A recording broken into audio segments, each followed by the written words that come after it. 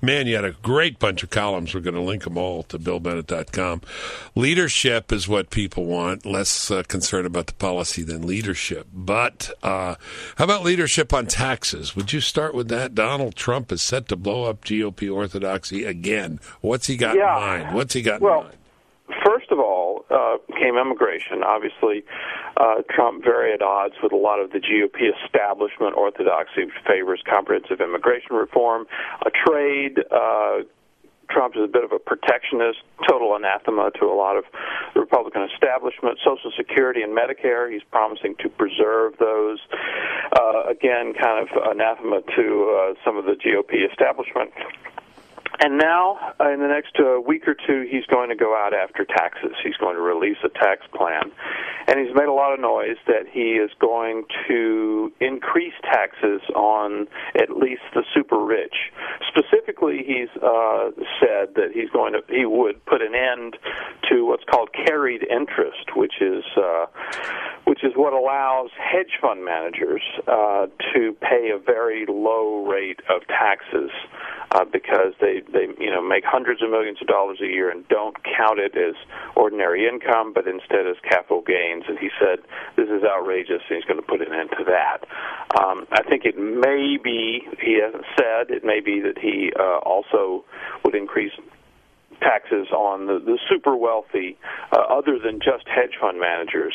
But basically what's going to happen is, again, Trump is going to just run afoul of GOP orthodoxy, this time on taxes. Yes, and there's been a response already from Bush and others about this? Yeah, Bush pointed out, Bush has said on a couple of occasions that Trump just has no credibility on this because Trump once proposed the largest tax increase in human history. And Bush is referring to a time in 1999. Trump was actually toying with running for president even then. And Trump put forward the idea of a one-time only 14.25% tax on the net worth of everybody who's worth more than $10 million. Yeah. And what he would do with this money, he said, would be to pay off the national debt completely.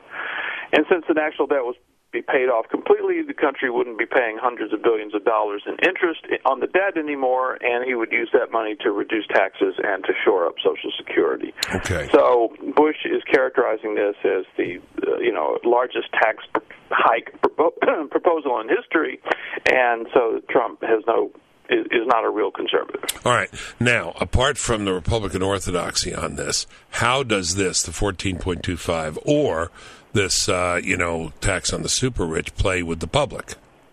Well, first of all, on the 14.25, Trump no longer supports that. Okay, idea. Forget that. In part because he says he doesn't want to raise taxes that much, and in part because the national debt's so huge. It would have to be like 34.7. But you have to. I think you could confiscate the wealth of everybody above a certain level, and it wouldn't do the job. Right. But on each of these areas, immigration, trade, Social Security, and now taxes, Trump has been on the side of a majority of American voters. And what he has done is, in each case, he has very skillfully pointed out the divisions between the Republican establishment orthodoxy and what most people believe. I mean, if you look at support, for example, for either means testing or increasing the age or in some other way limiting Social Security, it's pretty small. It's really small. The same for Medicare.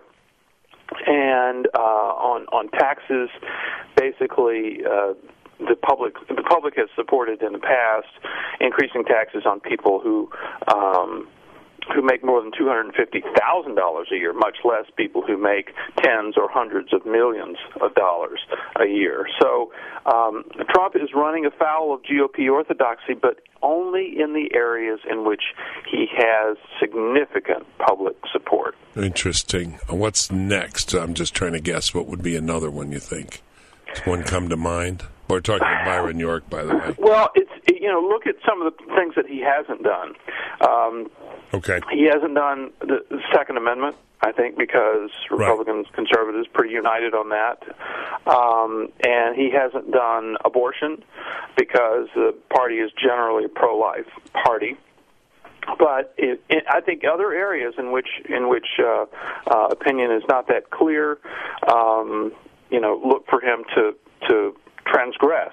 Obviously, on foreign policy, he's been, I think, increasingly vocal about his opposition to the Iraq War, and I think he's got significant support there. So on all these cases, he sets himself apart, not just from Jeb Bush, whom he seems to have a particular animus toward, but from so much of that Republican, Washington-based orthodoxy.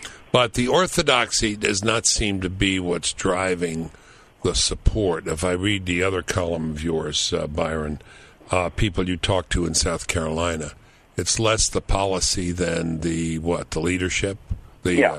Out front? No, that was really interesting.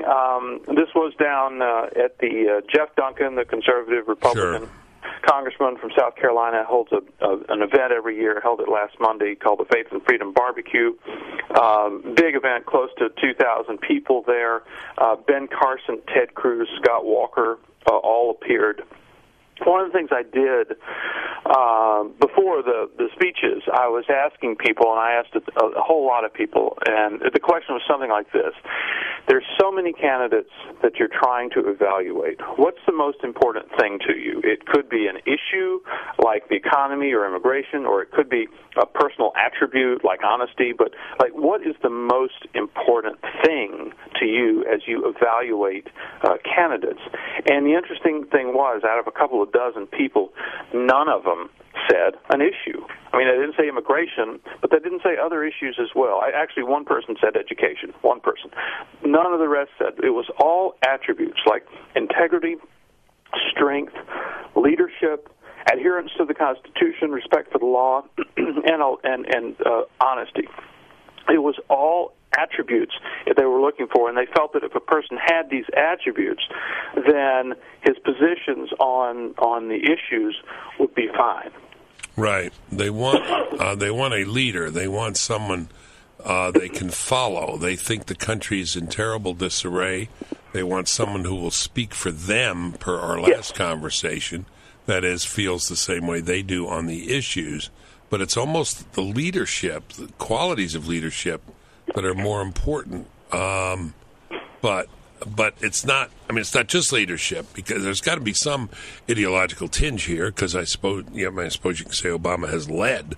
They want a conservative. Okay. I mean, they're conservatives. Okay. Good. All right. But they don't specifically mention specific taxes, immigration. Okay. But they see, they see Trump. And by the way, this was not a Trump crowd. Remember, it was Cruz, Carson, and Walker who were there. Right. A lot of people did like Trump, but this is not a specifically Trump crowd. But they do see Trump. Why not as a strong leader? Sorry, why not Cruz? I mean, Cruz is anti-establishment. He's bright as he can be.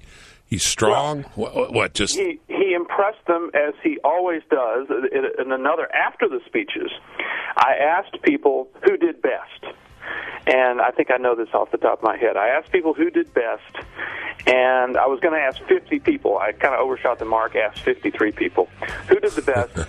Ted Cruz was 44. And Ben Carson was 6, and Scott Walker was 3. So Ted Cruz won the evening, as far as I could tell. But Trump wasn't there. Trump was not there.